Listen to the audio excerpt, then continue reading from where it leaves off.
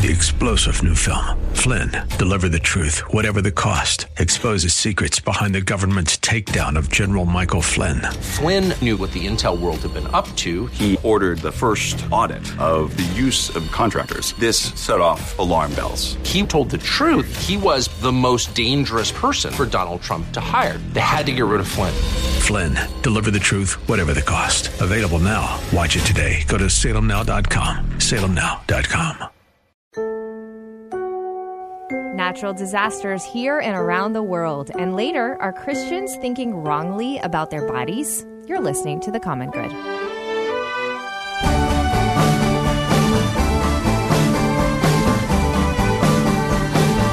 everybody, welcome back to The Common Good on this Wednesday afternoon. My name is Aubrey Sampson alongside my special guest co-host, Catherine McNeil. Catherine, you're back? I am back. Day 2.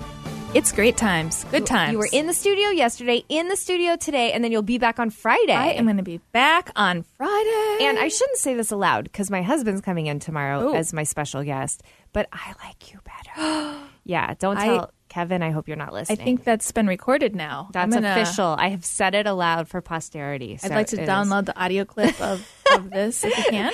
You could play it for Kevin whenever you guys are in a conflict or that something sounds good. Like that. Okay. So, Catherine, I love that you're here, but unfortunately we have some devastating news. Oh, my goodness. I'm sure our listeners have been paying attention all day, but this insane magnitude of an earthquake, the death count this morning was 1,000. I know it's continuing to grow even now this afternoon. And I don't know if you've watched any of the footage, Catherine, but just rubble and bodies and incredible rescue efforts being made. That nation has been hit hard over the past year, don't you think? Oh, yes. Oh, so on so many levels. But you're right. I haven't seen much of the footage, but my phone keeps beeping to give me another new tragic update on the numbers of people dead. It's mind-boggling for me to imagine that while I was sleeping last night, over 1,000 people died. That number is so shocking to me. And we have earthquakes here in the States, especially California experiences them. But I think to hear that magnitude and that many losses is so immediately, because there's always a cascade effect. Yeah. The people that aren't rescued in time, or the people who die because the water systems have gone down, or the infrastructure has fallen. Like, it seems like there's so much more to come. And will continue to come, like you said. It's hard to know on this side of things, like what we can do as Christians. I know that we can pray. I know that we can join with, I don't know who can get into Afghanistan is the hard part now. But if there are dependable disaster relief efforts, you can give financially as well to that. And obviously be praying in a situation like this, because this is so devastating for the people of Afghanistan who are already suffering a lot. Well, and I think another thing we can do is to reach out to Afghanistan refugees or immigrants that live in our own communities, because these could be relatives, friends, family that are deeply impacted. And now our neighbors are in a new country where they might not have the support that they need for processing this grief. I can't imagine how I would feel if my family was going through something like this and I was on the other side of the world. Oh, no, it's so awful. Thank you for reminding us of that, Catherine. That's a really good point. We can reach out to those who are on this side of things hurting because they may have lost family members, loved ones, or even just that sense of home, too. Yes,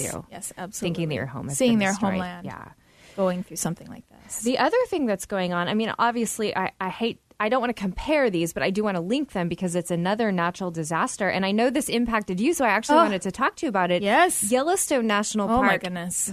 Flooding it's like game-changing. Like, the entire park has changed now, right? Yes. Well, that's what they're saying. The last I heard, but going back to that personal note, my family has a vacation to Yellowstone scheduled for about 10 days from now, which we've been planning for years. If we were going to bring my side of the family and my husband's side of the family together in an Airbnb. We were going to explore Yellowstone for 10 days, and that has all gone up. I was about to ask you, that's just canceled now because you can't even get in, No, right? we cannot. Unfortunately, our vacation was scheduled for the northern part of Yellowstone, which they're saying will probably not open for a year. Oh, Wow. Yeah. Wow. It looks like the flooding has, absolutely kind of rewritten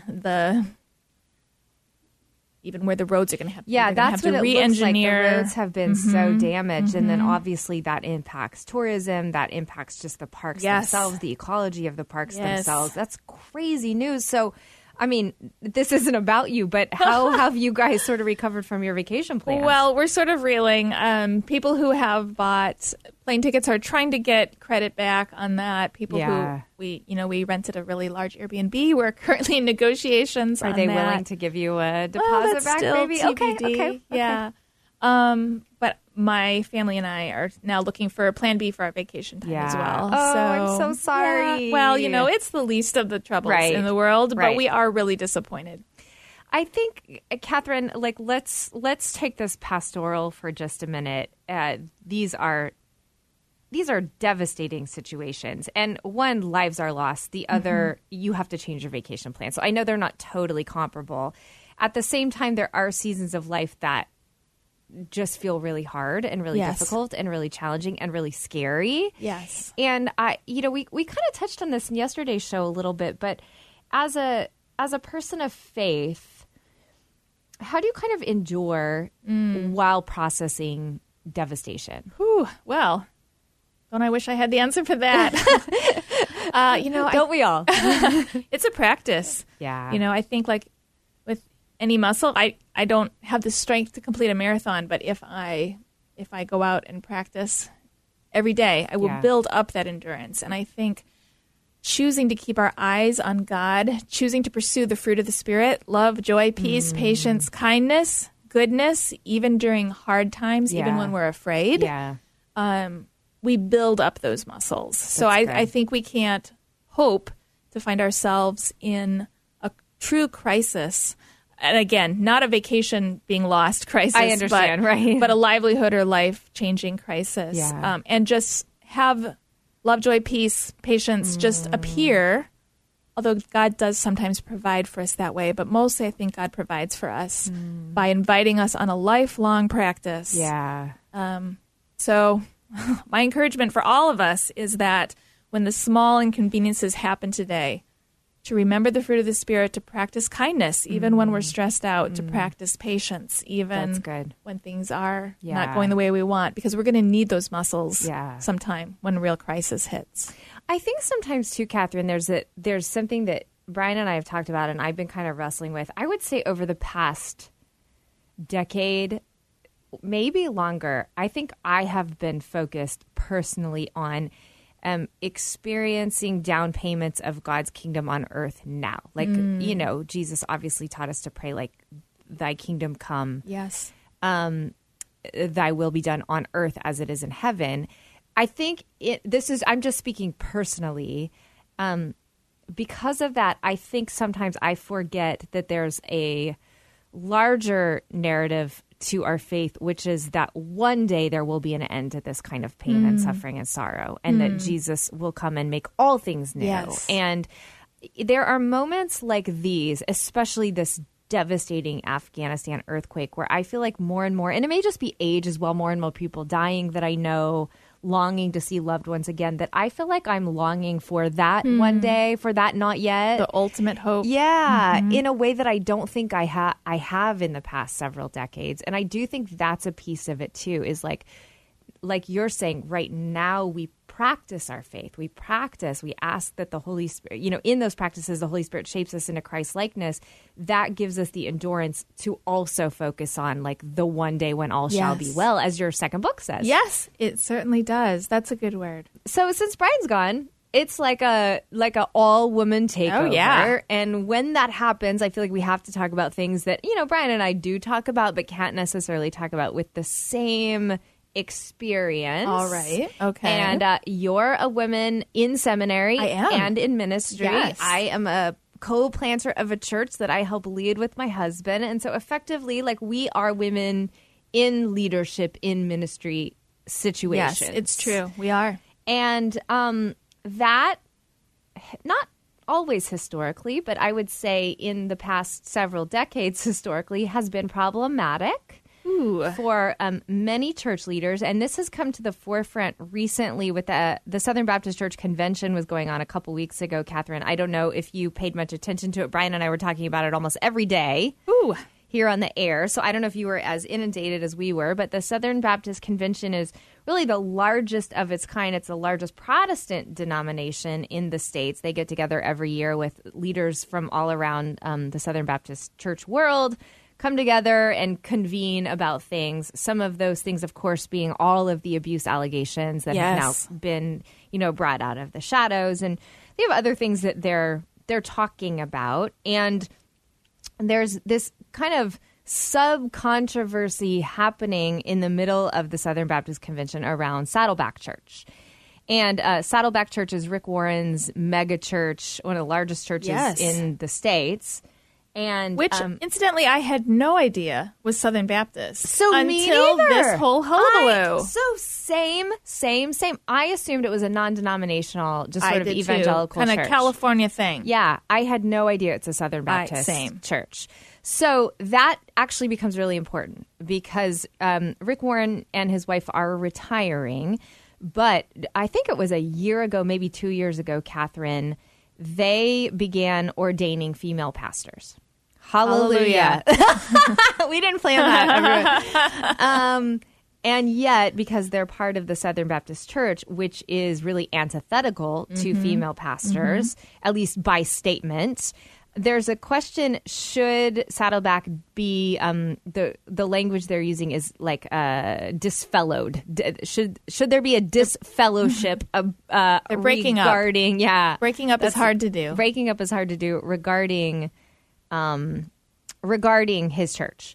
And part of the controversy is because they, like I said, they're retiring and they've named a new pastor. His wife is a teaching pastor, so there's controversy about that. Anyway, it's that fun discussion, like, can women be pastors? And so much so to the point, like, this church may not even be able to be a Southern Baptist church anymore because of their stance on the ordination of women. So that's a clash, obviously. Catherine, I would like to hear your unfettered feelings about it. My unfettered put you on the spot before I say mine. Well, I have feelings. I also have thoughts. Maybe I'll start with thoughts. You start with thoughts. Well, how about maybe perceptions? Okay. I have to confess, I think I've said this to you before. I had heard the words Southern Baptist my whole life. I couldn't begin to pinpoint when I first heard the word Southern Baptist. I've always been aware that they exist. I was a pastor's kid myself. I definitely grew up in the American church milieu, but I had no idea anything about them or how big they were or how much influence they had over American Christianity until I got on Twitter a few years ago. Oh, wow. And have ever since been treated to thoughts on their every move. Yep. So I have never stepped into a Southern Baptist church. Okay. It's not super important to me what they do or think. There are people all around the world who, under the name Christian or otherwise, believe and do many things that I disagree with. Yeah. But they do seem to have an incredible impact. They absolutely do.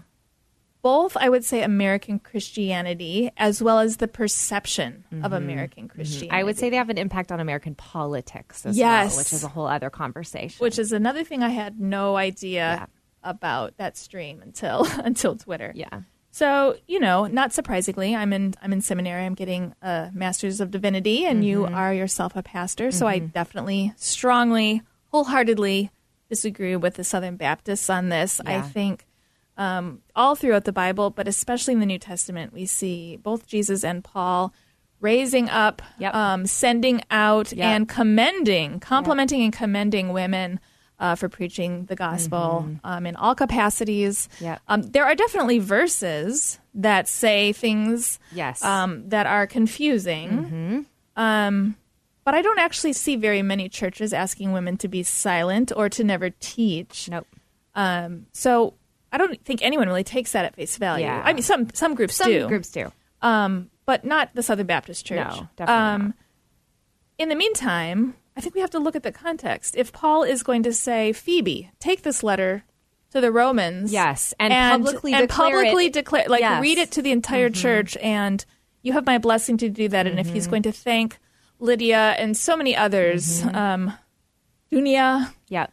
For their work in partnership in the faith. Yeah. We have to say, okay, well, since Paul was sending out women to preach and teach in the churches the gospel of Jesus, since the prophets said that God's Spirit would be poured out on women who would prophesy, since Jesus sent women to tell the good news from the resurrection, the incarnation, everything, we can't just say, oh, we clearly understand what this one verse is saying. We have to put it in context. Yeah. So I think that's good, Catherine. That's my thoughts, I suppose. Yeah. So I agree with you wholeheartedly on all of that. Here's my question related to Saddleback. I'm wondering if the Southern Baptists are really going to die on the altar of patriarchy, then probably Saddleback should break up. Yes, absolutely. So it's probably not a good fit. I almost feel like, it's interesting because though I totally disagree with their decision to have male-only pastors in the SBC, I actually am like, oh yeah, they probably should invite Saddleback to leave. Yes. That would make sense based on their stances and their... Because I don't think the SBC as a boat is going to be moved in a new direction, right? Although SBC did used to ordain women. I know they used to ordain decades women. ago. Have they forgotten their own history? Possibly. Well, I think certainly on many levels. Yeah. But one thing that's confusing to me, and again, I come at this very much as an outsider, but I have heard a lot of rhetoric from the Southern Baptists recently that they are incapable of sort of managing or governing their congregations because they're separate. They have congregational authority. I'm not using the right words because, again...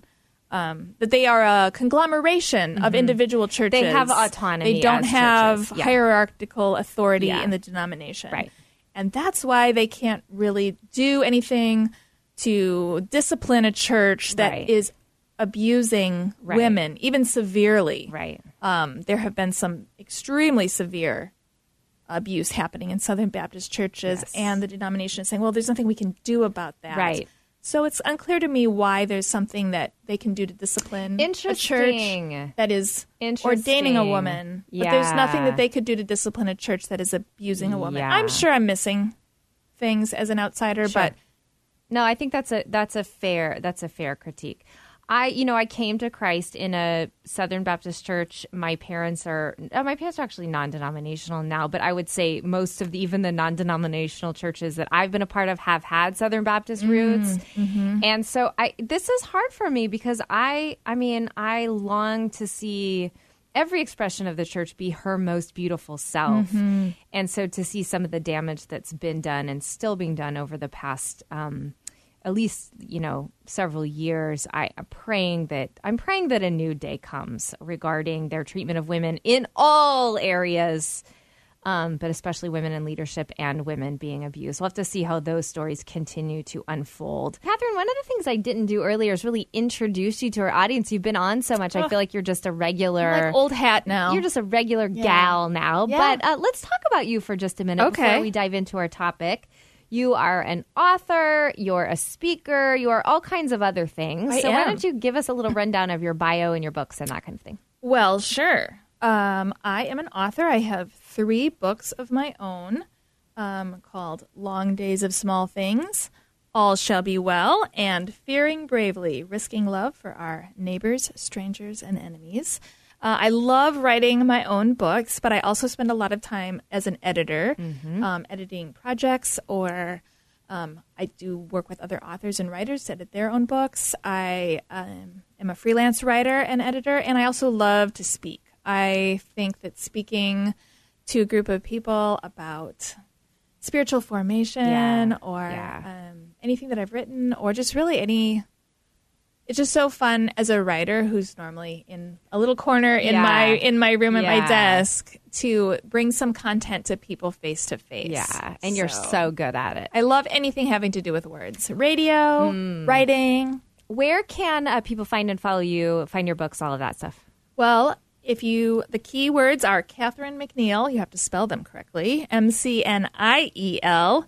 But that's my website is CatherineMcNeil.com. My social media handles are at Catherine McNeil. Easy to remember. And my books are anywhere books are sold. So if you want to look me up on Amazon, Barnes & Noble, your local bookstore, Catherine McNeil. There you go. All right. Thanks for that, Catherine. I kind of put you on the spot there, but I appreciate it. I want the people to know who you are. Go and buy Catherine's books.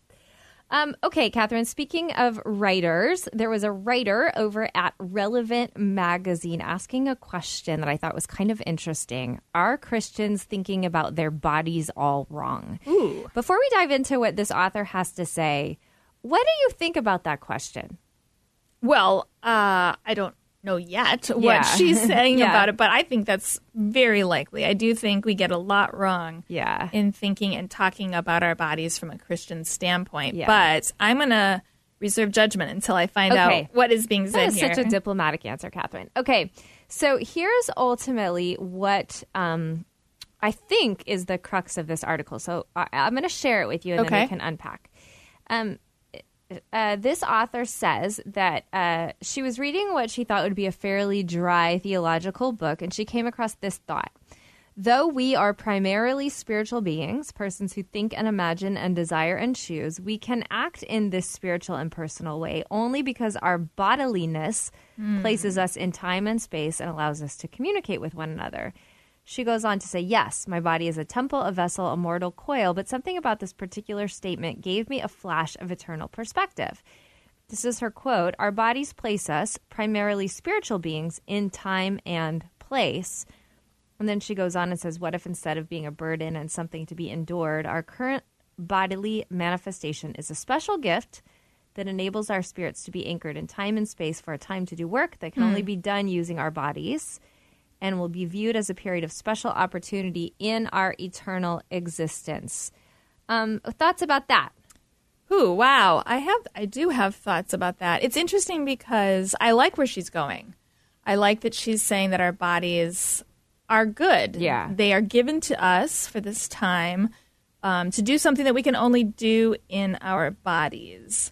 But what confuses me is sort of the dichotomy that she's setting up at the beginning. And I do realize she's quoting another writer saying that we are primarily spiritual beings and that our body is like a temporary thing, but primarily we're not creatures. Primarily we are spirit. And as I understand, both Genesis and the Hebrew way of seeing the world, which we believe is revealed by God, we are very creaturely. God created a creaturely world. And in fact came and embodied it himself. And is going to redeem the world in a creaturely sense. And so we are not primarily spiritual beings. We are primarily embodied beings. And so I like where she's going, but I don't agree that where she's beginning is a Christian Christian premise. I agree. Like, I think there's an interesting thread here that, she does even say this is how Jesus lived. He was a timeless spirit, but chose to be anchored in time and space, limited years in an earthly body. But this is the part where I would push back. She says, but he knew his body was necessary for accomplishing his mission. He didn't obsess about his physical limitations. He rested and ate when his body required it. Like, yes, all those things are true. But what it sounds like to me is she's saying that Jesus, like, almost put on a body. And I actually think that's a heretical thought. That Jesus actually is. Put on a body for a time and now is no longer incarnated. And what we read of Scripture is that Jesus is incarnated on the cross. And we're getting a little heady. So let's talk to, like, why does this matter, I think ultimately is the question. And I do think part of it, I'd love to hear your thoughts, Catherine, but I think part of it has to do with, like, not assuming our bodies are these yucky, horrible, terrible, sinful things, but that when we are filled with the Holy Spirit as followers of Jesus, that part of our being made Christ-like is even, like, our body being made into goodness. And so the physical world that we live in and the physical world that we actually, like, our bodies, our skin, our flesh, like, all of that is loved by God. All of that is being made whole, and not just, like, the inner part of us. What do you think? Well, I think the Bible tells a story that was incredibly subversive and controversial in its time, thousands of years ago in the ancient world. And it says that God created this physical world on purpose and with love and with purpose, and that it's the physical world that Jesus came into, and it's the physical world that will ultimately be redeemed. And I think that it matters that Christians realize that that's foundational to the Christian story, because we can't have sort of like, well, it's all going to burn, sort of a perspective. The Christian perspective is that God cares about these trees and this air and this water, and is working to renew it. God cares about my body and is working to renew my body. God cares about actual people and their actual needs and their embodied experiences, and is meeting us here. We don't have to put our bodies aside in order to meet God. In fact, I've written a book about that. You have written a book about that, which you can buy on Amazon. I also think, I mean, I'm just forming this now, Catherine, but I do think some of the things that we have done wrong in conversations, even around racism, are this: divorcing people's body and their skin from their soul. Yes. We've said, I don't see color. Color doesn't matter. Where people of color are actually saying, no. My color, my experience in my body, my ancestors' experience in their bodies matters deeply. And I need you to honor that. And so I do think this even goes to how we dignify one another in conversation. If we can see that we are...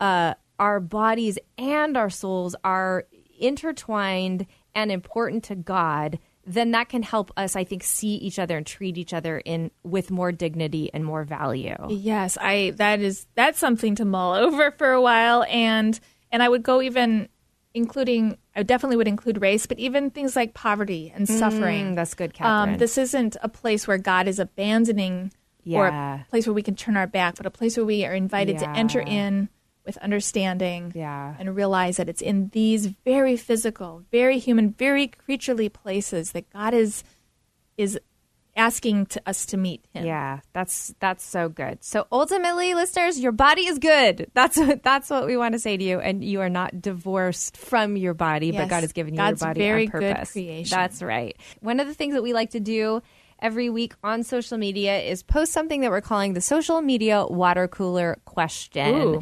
And we call it that because, Catherine, you've been in the office world for a while. You remember the water cooler. Oh, yes. Yes. Sort of stereotypically, you'd gather around the water cooler and talk about the game from before, the gossip. Everyone was watching last night. Yeah, who's dating or whatever. Yeah, so we have now taken that online, social media water cooler, and we ask the people a question, sometimes serious, sometimes funny, just to see what their responses are. So this week, we asked people who were their heroes, fictional or real life, growing up, and why. And let's, maybe before we see some of the answers that we got, which are actually really fun, do you have a hero when you were a kid? Did you have a hero when you were a kid? So this is not your typical answer, but it's super on brand for me. My hero when I was a kid was Amy Carmichael. Tell the people who Amy Carmichael is, for those who don't know. She was a woman. I love this. She was Irish, I believe, and she traveled to India as a missionary. South India, and lived there her whole life. I don't think she ever traveled back home. I mean, she probably did at some point, but she lived there until she was an old lady, and she died there. Aww, I love it. I just absolutely loved her biographies when I was a kid. I ate them up, and I actually, I know it's super on brand for me. I don't know any celebrities, but you also followed in her footsteps for a time. I did my internship actually in South India, not necessarily connected to my love of her, but I had this crazy experience where I was chatting with a woman who actually runs an orphanage in South India now today, and she and I were just chatting, and she was raised by Amy Carmichael. What? In an orphanage. Are you kidding? I am dead serious. How did you finally figure that out? Just like in conversation? We were just chatting. Yeah, like we were just chatting. No. I have a picture of her and I. Oh, I Granted, love that. This was like 25 years ago because, we're old. Right, but we are old. But yeah, that's so fun. Yeah, so okay, I love that. I couldn't meet my hero because she was no longer on this world. Yeah, but you met your hero's progeny. Yes. I love that. Yeah. That's so fun. Like an adopted daughter or granddaughter. I love that. I'm trying to think if I don't know that I really had a hero growing up, but I really liked this is not quite the same as a hero, but you remember the Ramona books by Beverly Cleary. Yes. Ramona to me felt like a hero in the sense that she was like a kindred spirit. For sure. And I wanted to be here. Probably a lot of the girls our age felt that way. And so Probably if I was thinking enough about it, I would say Beverly Cleary was probably my hero, who crafted Ramona and wrote all the books about Ramona, just even as an author. But I don't think I was thinking that deeply. I was just thinking, I love this girl. I connect with this girl. Yeah. I was Ramona many years for Halloween. Were you? Yep. Really fun. Okay. So here are some people's childhood heroes that we've got some good answers.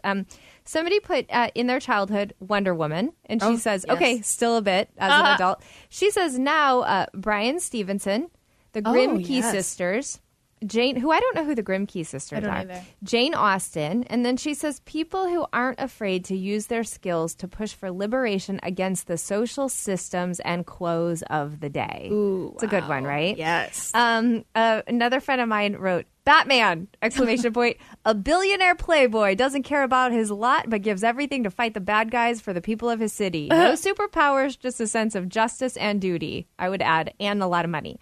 He truly is Batman. Bruce Wayne is his identity. Somebody else got a little more personal. A cousin, ladies at church, and teachers. Somebody else said, I might be aging myself. I loved ISIS. My mom sewed an ISIS outfit for me, and I used to run around saying, oh, mighty ISIS, ISIS, ISIS. So I was thinking of like maybe the Greek goddess, but was there a show or something? I was unfortunately thinking of the terror organization, but now I'm on board and I'm realizing this is the Greek goddess. I think there was a show about ISIS from the 70s, so I think that's what this person is talking about. We'll have to I Google missed that later. show entirely. Okay, this one's funny, and I'm going to have to edit this a little bit.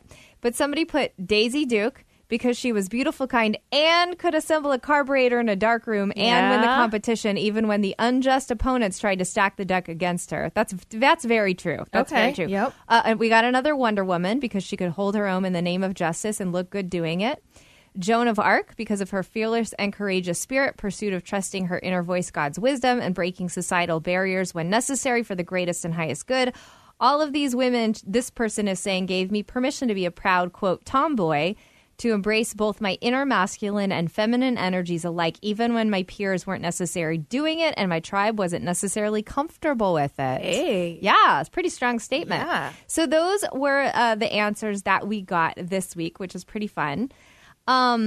Catherine, yes, you do something on social media every single Wednesday that I think is pretty fun. Can you tell our people about it? Yes. Okay. I have this thing. I call it Shouty Wednesdays, and it's on Facebook. I've tried it on Twitter, and it just doesn't seem to take off on Twitter. But on Facebook, I go to my personal account, and I write, it's Wednesday, and it is time to shout. Whatever your joy and despair, there is room for it right here. Love it. And it has truly become an amazing thing. I get dozens of people shouting in all caps, all their joy, all their despair. And it's what I love about it is we'll have like someone sharing about like a cancer diagnosis. And then in the next one, it'll be someone talking about they're excited about their new refrigerator. But all of the people on my Facebook page, they don't even know each other, but they gather around each other to pray for the person with a cancer diagnosis, to celebrate the new refrigerator. It's really, really cool to see people bring a little bit of vulnerability and then be met. I feel like that's something that's really lacking on social media a lot of times, is being heard and seen. And I feel like that happens. So, listener out there, I do close this off, my privacy settings. It's only to friends. Right. But because I'm an author, I accept friend requests from anyone who appears to not be a bot. Okay. So, if you want in, you can get in. You can get in. That's so fun. You too can shout on Wednesdays. I love how you're building community on social media. That's so fun. Catherine, you and I will give some people behind the scenes. We drove to the studio this afternoon, and I had to get gas on the way. Yes, and I was telling you, I feel like a little like I'm in high school again when I had like I had an allowance of, let's say it was $10 a week, and so I would put like $4 in gas to be able to get to my friend's house, right, or get to the movie's house, and I'd like so carefully stop it like at like $3.70 and like push until it got to $4, and it was terrible when it'd go to like $4.11 or something like that. Felt like I was doing that because I only wanted to put a little bit of gas in the car with the amount of money that I have left this pay period. Right. So I was like, careful. So all that to say, I think all of us are feeling the pinch of gas prices and inflation.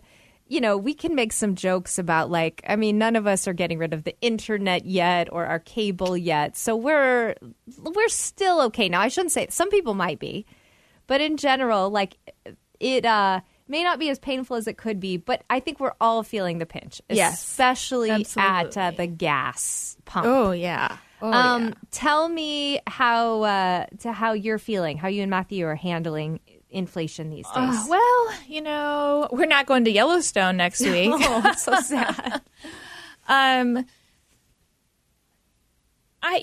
think we are probably asking ourselves, do I need to drive to that place a little bit more often? Yeah. But for the most part, our society is really centered around the assumption that you have a vehicle and you can take it whenever you need it. There's not really another way to get to work. Yeah, it's true. There's not another way to get groceries. Yeah. You're either using gas for your car or you're paying for your delivery person's gas, which is going to rise labor costs and food costs. So pretty much we're not doing a whole lot different. Yeah. But just kind of going, I got to tell you, we're a family of 5. We own 2 cars. Almost have 3 drivers, but the other day in the morning, I was taking my car and I was very much on empty. So I stopped and get gas. I filled it up all the way. And then that afternoon or evening, I was taking my husband's car out. Oh, no. And he was also on empty. No. And I'm talking gas lights are on. I'm not going to make it home. So I had to fill up his car, too. You feel that. And I was like, hey, we need to talk. Because you don't feel the $200 I just spent. But I feel that's a lot of money that just left our bank account. Yes, that is a lot of money. We are down. We're driving. I've told people on the air this before. Brian and I have talked about this. We're down to driving Kevin's car because he gets a lot better gas mileage and he's walking to work. Or as much as we can, kids, nope, ride your bikes. We're not going to drive you there. And just trying to do whatever we can that way. So I was over at BuzzFeed, Catherine, and, BuzzFeed is not the place to go for hard news, but it's a place to go for entertaining news. Without a doubt. Yeah. And so there was a person there saying now that her name is Morgan Sloss, now that inflation is at a whopping 8.6, here are all the things I'm doing to save money. And some of these are actually some of these are great ideas. Some of these you said you already do. Some of these are kind of entertaining too. So we'll just go through the list. I'll read the first one and we can talk about it. She says, I am determined to get every lost drop out of the products I buy by adding water. So there's a picture of shampoo or the soap, the hand soap. My husband does this. He adds water to everything to get as much of it as he can. Absolutely. You were saying you do that too. Yes. So I did kind of chuckle when you showed me this article because almost everything on here I was like, wait, you're like, I did this before just how inflation. I live my life. There's a picture of her shampoo bottle and it's empty, but if you add a little bit of water to it, you can get at least 1 or 2 more hair washes out of it. That's true. And you're adding water to your shampoo anyway when you put it on your head. Good point. I don't know why you wouldn't do that. We spend quite a few weeks with our shampoo or conditioner bottles upside down in the shower. So they'll get all the way, yes. And my husband is even more serious about this than I am. I will be the one to be like, no, seriously, this is going in the recycling bin now. We cannot get any more out of this. The thing that we do is we'll buy a brand of lotion and you think it's empty. And then you open up the thing and you realize there's so much more lotion at the bottom. It's just not coming through the pump anymore. So I've gotten to the point where I will cut off the top half of the lotion and just scoop my hand in to get the rest because I am that's one thing I'm no, there's a lot of lotion in there. I am not going to give up that. That's right. Give up that lotion. Okay, so she also adds water to things like milk, which I think is a little gross. No, but I'm not going to do that. Yep. Okay, you want to share the second one, Catherine? The second one is baffling me. She says that her eating out budget has gone way down, and I feel that. I feel that a lot. Yes, definitely. Again, my eating out budget has always been down. Yeah. But what she is doing instead this one cracked me up. Is buying a California Pizza Kitchen frozen pizza. Get the Target brand at least. Well, or the store do you know brand. What is really cheap is flour and water and salt and tomatoes. This is not a woman who is struggling with her budget. Yeah, she's not hurting. She's fine. No. She's fine. That's actually really funny. Yeah. Same thing. she gets tired of making her own food, so she's going to McDonald's and ordering. She gets tired of heating up her frozen pizza, so she gets a kid's meal at McDonald's. She gets a kid's meal instead of the adult meal, so she says she's saving money that way. But, she also will sometimes go out with a coupon. Sure. And I do have to say, if you're not going out with a coupon, you are leaving money on the table. Yeah. I don't go out with coupons unless it's been emailed to me. Aubrey, my husband has never one time in 20 years of marriage and 2 years of dating taken me out to dinner without at least a 50% off coupon. Come on. But he likes to get 75 off if he can. And oh, girl, we do. We eat good. Wow. And we do not spend very much money for it. Wow, that's impressive. If you're not using a coupon, you are leaving money on the table. No, I'm definitely not using coupons. Okay, she price shops her gas, so she'll go around to, the different stations to find the cheaper one. That's good fair. Advice. Yeah. Although, unless you use a lot of gas.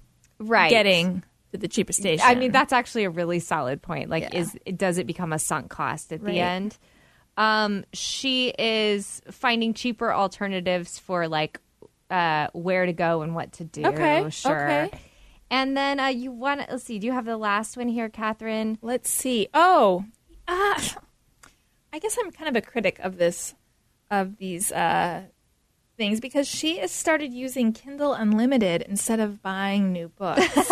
Right. And I'm an author, so you are just not going to talk me into that. Yeah. I tried Kindle Unlimited, but I like really good books. I like really good books, and I like also owning my books, but also she could go to the library. Mm-hmm. And even if she didn't want to walk to the library, most libraries have an app that you can use to get audiobooks or Kindle books. So, I'm going to share one more thing because I actually did think this was good. This kind of goes back to some of the things we were talking about before we even started this conversation. She has begun looking through her subscriptions and memberships and canceling the ones you don't need. And I feel like that's when you start to really feel it. Like if you've got a membership to like a car wash or a certain, streaming service, you start to cancel those. That's when I'm like, okay, you're really sacrificing for your budget at that point. Okay, so those are some tips. If we missed any, we'd love to hear yours. Some of these we think are kind of entertaining because we would do them anyway. But let us know at Common Good Talk your best tips for saving money during this inflation season. So one thing that's fun about Catherine McNeil, friends, is that Catherine grew up really liking Star Wars. Yeah. Right? It's true.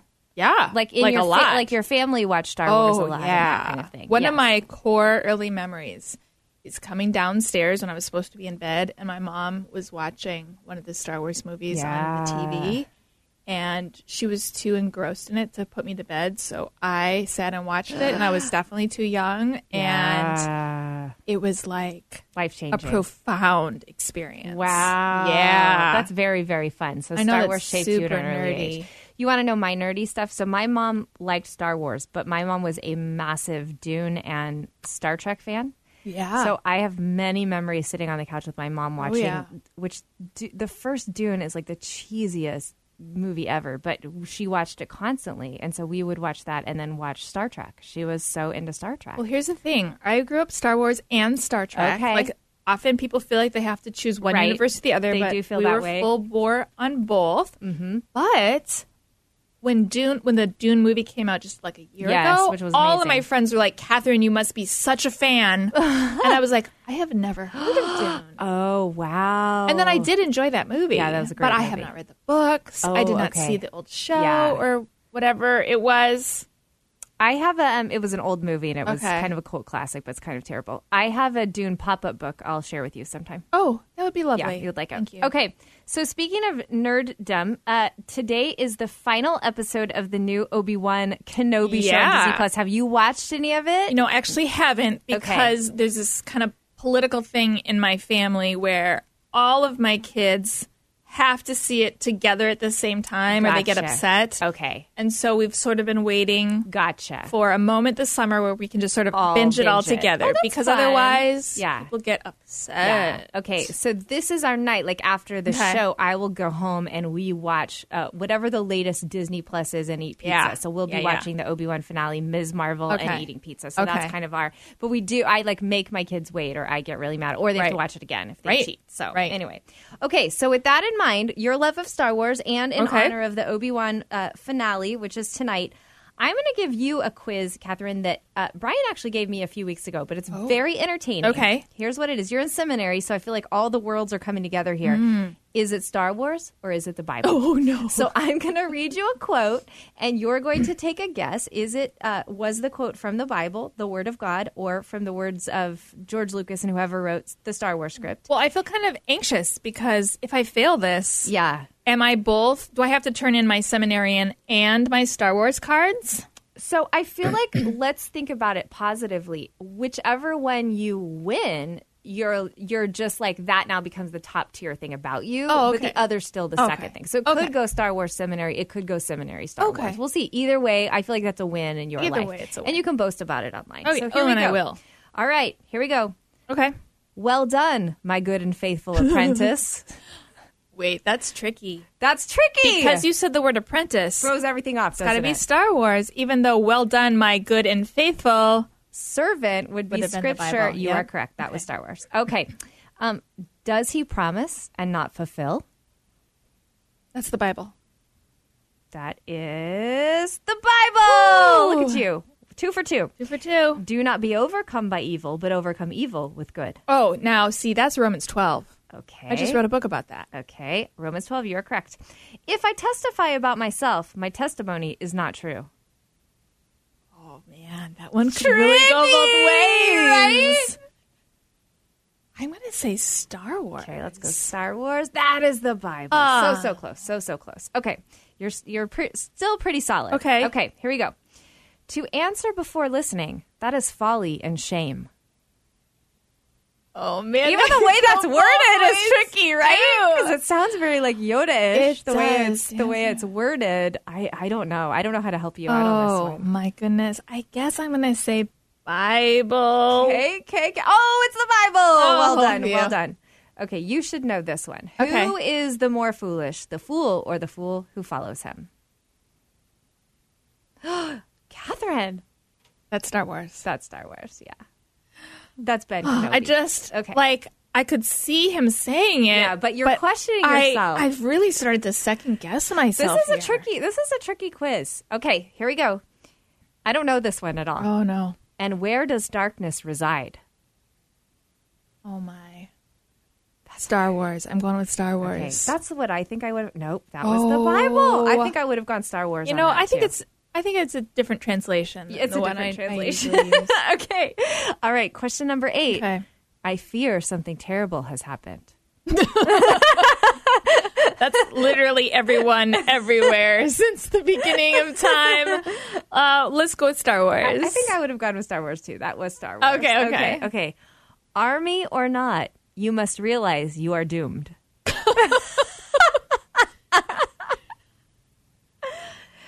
I think in the Bible it would be the other way around. It would be like you don't have an army, but the Lord will fight for you. Makes sense. So unless this is like a prophet speaking to the Assyrians, which it so could be, it could be. I'm going with Star Wars. All right, I'll go Star Wars. That was Star Wars. Well done. I tell you that something greater than the temple is here. That's the Bible. That's the Bible. All right. Are you an angel? Is that you asking me, Aubrey? Because yes. Hey, girl. Are you an angel? I'm going with Star Wars. All right. That is Star Wars. Okay. I know that one. Okay. Also a good pickup line. Okay. Here's a good one. Oh, no. Now fulfill your destiny and take your father's place at my side. This is hilarious. I think that's the Bible. Okay, let's go Bible. That was Star Wars. I thought that was like a creative translation of one of those parables. Oh, I thought that was really good. Okay. It also felt too obvious. Obviously, like Star Wars. Yeah, that did feel too obvious. That was pretty funny. Okay, here's another one. Okay. If only we knew the power of your anger. That one could definitely be either one, but I'm going to go with Star Wars on this one too. Let's see what happens. That one is the Bible. What? Okay. Oh. If you do not stand firm in your faith, you will not stand at all. You know what? I'm starting to be suspicious of this quiz. I don't know that I want to play this game anymore. They are making things the way Say they're that again. Things. If you do not stand firm in your faith, you will not stand at all. I'll say the Bible. That is the Bible. Well done. Good. I find your lack of faith disturbing. That is Star Wars. That is Star Wars. That is correct. Fear is the path to the dark side. Well, I wrote a book very recently about how that is a theme in the Bible. Interesting. But those words came from Star Wars. Those words came from Star Wars, yep. All right, we're going to give you one more, Catherine. Okay. Too long I have lived among those who hate peace. That's the Bible. That is the Bible. Woo, woo, okay. Woo. So, Catherine, you scored a 70%. Oh, that's not good. That's actually pretty good. I feel like, that's a solid, that's a solid above 50%. So I think you can still have both of your crowns, your Star Wars crown and your seminary crown with honor. Would you not report this to my seminary, though? I will call them immediately. Oh, dear.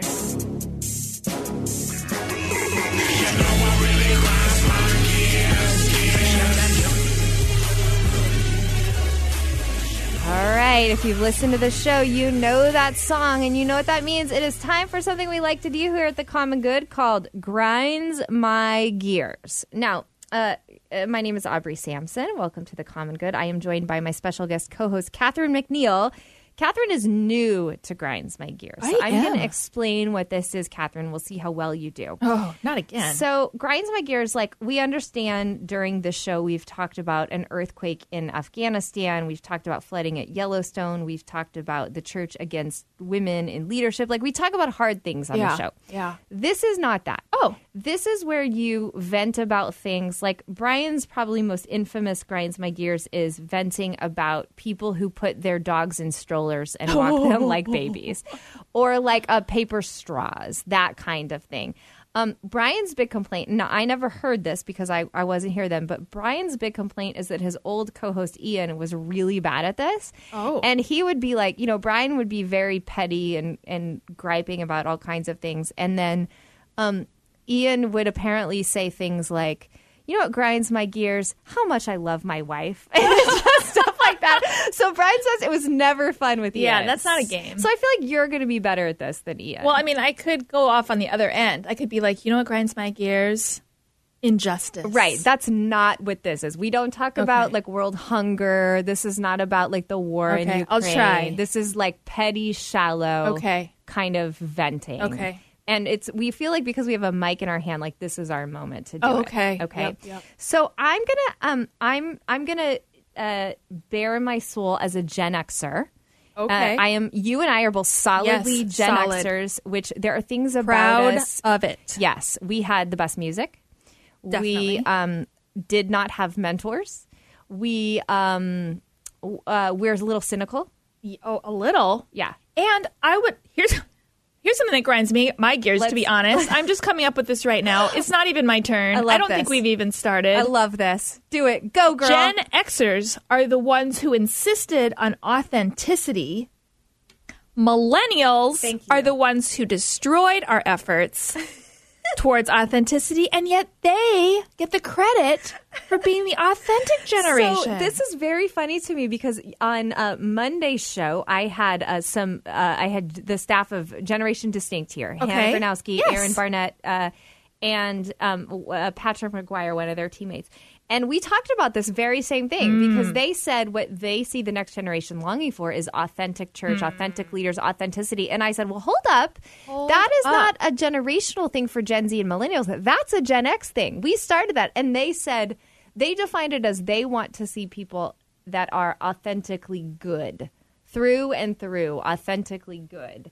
So I was like, oh, but I agree with you. It grinds my gears too. That was deeply important to us. This is our thing. This is our thing. Our yes thing. And we don't get the credit for it, which is very on brand. So on brand. So on that brand. That grinds Gen my X. gears yep. too. Yep. Okay, so you get the hang of it. You're already in it. All right. Do you have another one? Am I like an overachiever at Grinds My Gears? You might be the winner at Grinds My Gears. Yes. So well done. That's what Brian's going to complain about that at the next Grinds My Gears when he's back. He probably how will. well you're doing. Okay, so Catherine, do you want me to keep going? Because I think some more millennial stuff. Yeah, no, I interrupted you. So why don't you keep going? Okay.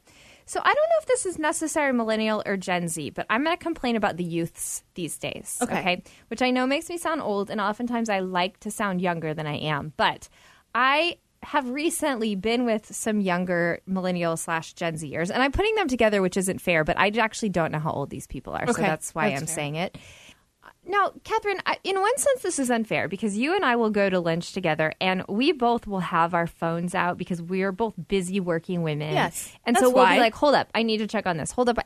But I do say at some point, we still really engage in conversation with each other, ask each other questions. Now, there may be the odd interruption, but neither of us take it personally necessarily because we understand we have lots of projects going on. Yeah.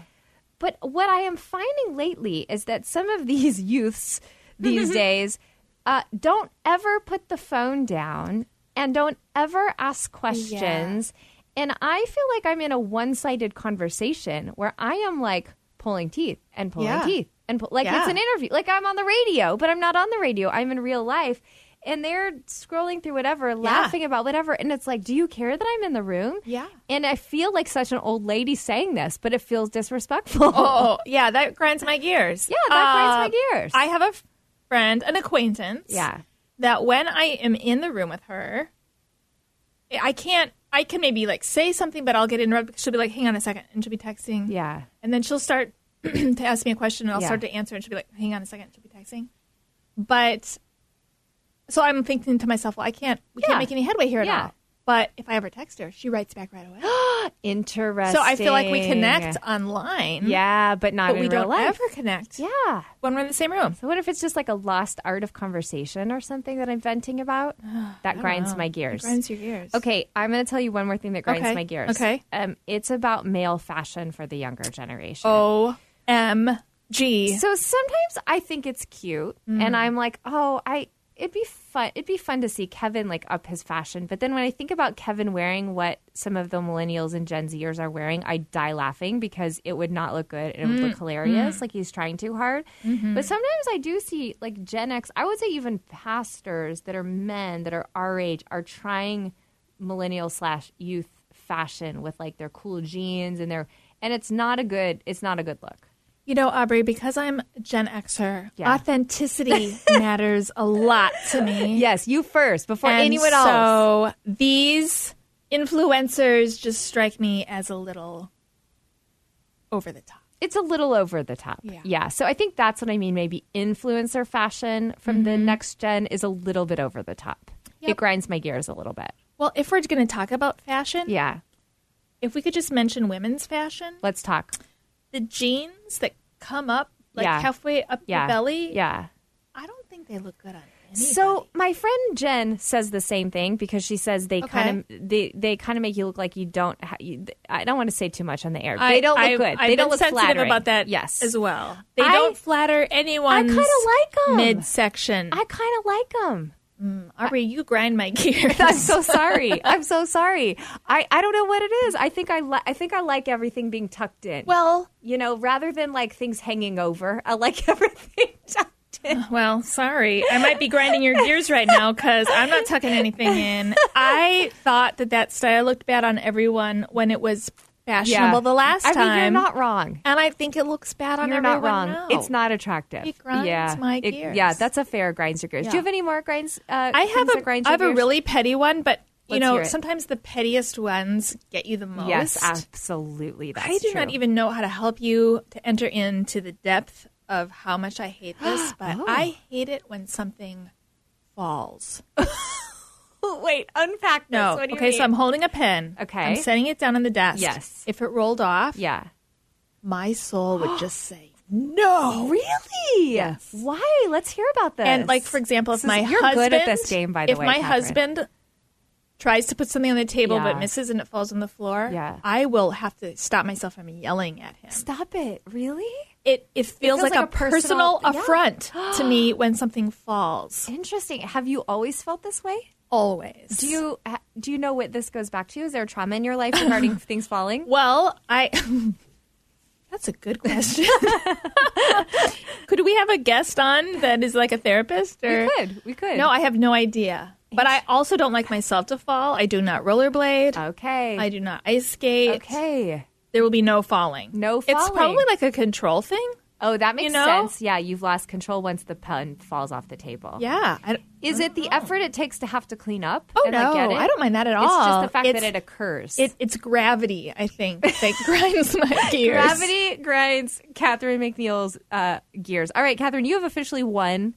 You understand. Sweet. You've won grinds my gears. You have like a song that we can play for me? Yeah, okay. Eye of the Tiger, I feel like, is your song. It is the end of today's show. And at the end of every show, we love to bring you something challenging, inspiring, something to put a smile on your face. And with two authors in the room, we have to talk about reading. We have to. And I think we have to talk about summer reading, or quote unquote beach reads, because it's that time of year. And Catherine, there's a woman that you and I both know, Modern Mrs. Darcy. She has a podcast and a platform called What Should I Read Next? And she recently interviewed an author that I love. Her name is Emily Henry. And Emily Henry is talking about what makes a summer book a summer book. I want us to take a listen. I'm really curious to hear how you think about approaching this season of reading, especially Emily, like you wrote a book called Beach Read. I'd love to know what beach read means to you. Like when you think about a book that's perfect for the time of year we're rolling into, what are you envisioning? Oh, it's just all over the map, because for me, what makes something a beach read really is that unput-downable quality. So normally it's like got this fairly hooky concept, and you slip into it right away because there's this question immediately that you need answered. Like, I think like everyone in the entire universe has already read this, but The Seven Husbands of Evelyn Hugo by Taylor Jenkins Reid, I think is a great example. Like, it's not like, the light, fluffy beach read that I also love. I don't know. There's like this salaciousness to it and this sexiness to it. And as soon as you get into it, you just can't put it down. And I feel like if you're reading on vacation, especially, you have so many things competing for your attention that to me, beach read is synonymous with something that like is going to hold my interest and that I can read very quickly. That does include like Ellen Hilderbrand's novels are like, I feel like the quintessential beach read. In a way, they're like aesthetically such a beach read. They're all set on Nantucket, and there's lots of, champagne being drank and like lots of seafood being eaten and lots of beautiful clothes being described. It's all this very aspirational, beautiful imagery. But also a lot of times there is still that like hook or that mystery where you're like, what's going on here? Or like, how is this all going to shake out with all of these competing personalities and buried secrets and all of that? And yeah, I think when people like really hit the sweet spot is when they marry those two things, where they have like the setting and the trappings of like a vacation feel, but then there's still like, and here is a really juicy story you won't want to put down. Yes, that sounds good to me. I think when I think about beach read, I mean, obviously, like you can read any number of amazing books during the summer month. A beach read is a book you read on the beach. And yet I do want something that doesn't maybe require a huge amount of patience and doesn't require note taking. I'm happy to Kindle highlight. I'm happy to dog ear. But as soon as I need a pen, not just like take notes for fun, but need a pen, that's maybe not where I want to go. That makes perfect sense. Okay, so she talks about how summer reading should invoke a certain mood for readers, and it should have she describes it as like you shouldn't need to pull out a pen because you're like taking notes and studying. You just can't even put the book down. Like maybe you fold it, maybe you you note something, but like you just can't quit turning the pages, that unput-downable quality. Now, would you make a difference between summer books and books for the rest of the year? Well, Aubrey, I have to confess, I have some insecurities about this. Okay, maybe the therapist that we were going to bring in from the last segment can talk about this too. About this too. Fair. A few years ago, some friends and I were talking, and they said, well, what are your beach reads? What are your summer reads? Yes. And they all shared theirs. And when it was my turn, I happened to, just for fun, for no reason at all, except just I wanted to, was on this kick where I was researching ancient Sumer, like the early civilizations, obviously, in the Tigris and Euphrates River valleys. Sure, of course you are. And so I listed... Well, in fact, I think I showed a picture of it, my huge stack of books, which were my summer reading on ancient history. Yeah.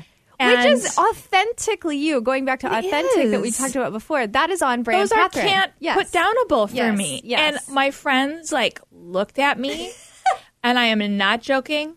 The conversation came to a halt. They walked away. Oh, no. They walked Not away. really in a mean way, but they just didn't know what to do next.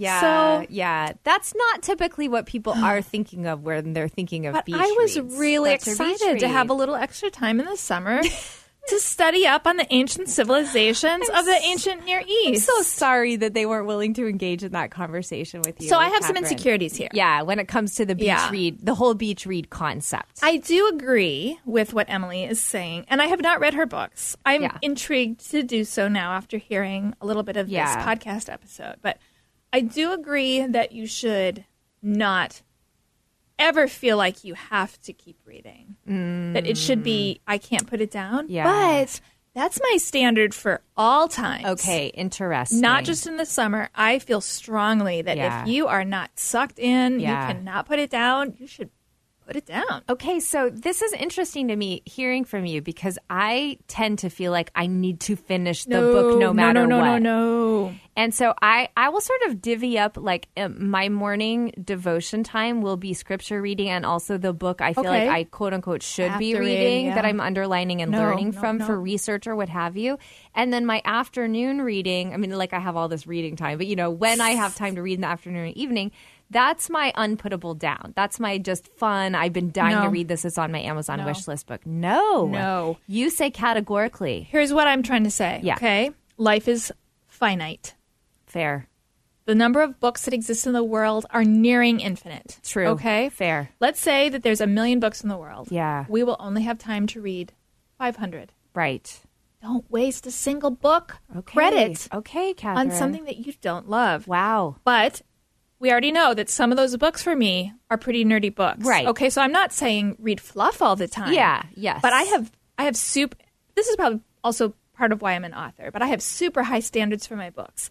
I love fiction and nonfiction. Yes. But when it comes to fiction, I want my perspective to be just as altered or changed as if I was reading nonfiction. Sure. And if I'm reading nonfiction, I want to be just as sucked into a narrative. Yeah, as if you're reading even fiction. If it's theology or ancient history. Yeah. I want to have that page-turning experience. Okay, so what are you reading this summer? Do you have a list? Here's another question for you, actually, before you even answer that. Are you the type of person who starts a book and finishes it and then starts the next? Or do you have 10 books around different areas of your house and based on your location, you pick it up and start reading? Yes. I want to be the kind of person that reads a book from start to finish, but there's just so many books, so little time. I'm always in the middle of so many. I know. How about you? So, what's funny about this is I don't know what it is, but I stopped using the library in COVID, partly because for a while the library was closed. Yeah. Then I got out of the habit of the library and I started purchasing way too many books on Amazon. So with inflation, something we talked about earlier in the show, it occurred to me why am I not using my library card? So just yesterday I went on the library website and I put 6 books that I've been dying to read that have actually been on my Amazon wish list. And I'm like, I don't need to spend money on this. They're right here. Put them on my... And I would say some of them are Emily Henry's books, who we talked about. There's this. I think it's a fiction. No. It's a memoir that people have been talking about online with the Tolkien quote, "Everything sad is untrue." Everything sad is untrue. That book is amazing. So this is what everyone's saying. So that's on my list at the library. It's on hold right now. And then, Catherine, this is not on brand Catherine, but this is very on brand Aubrey, because right now all I watch is K-dramas, which I've talked about on the show, Korean shows.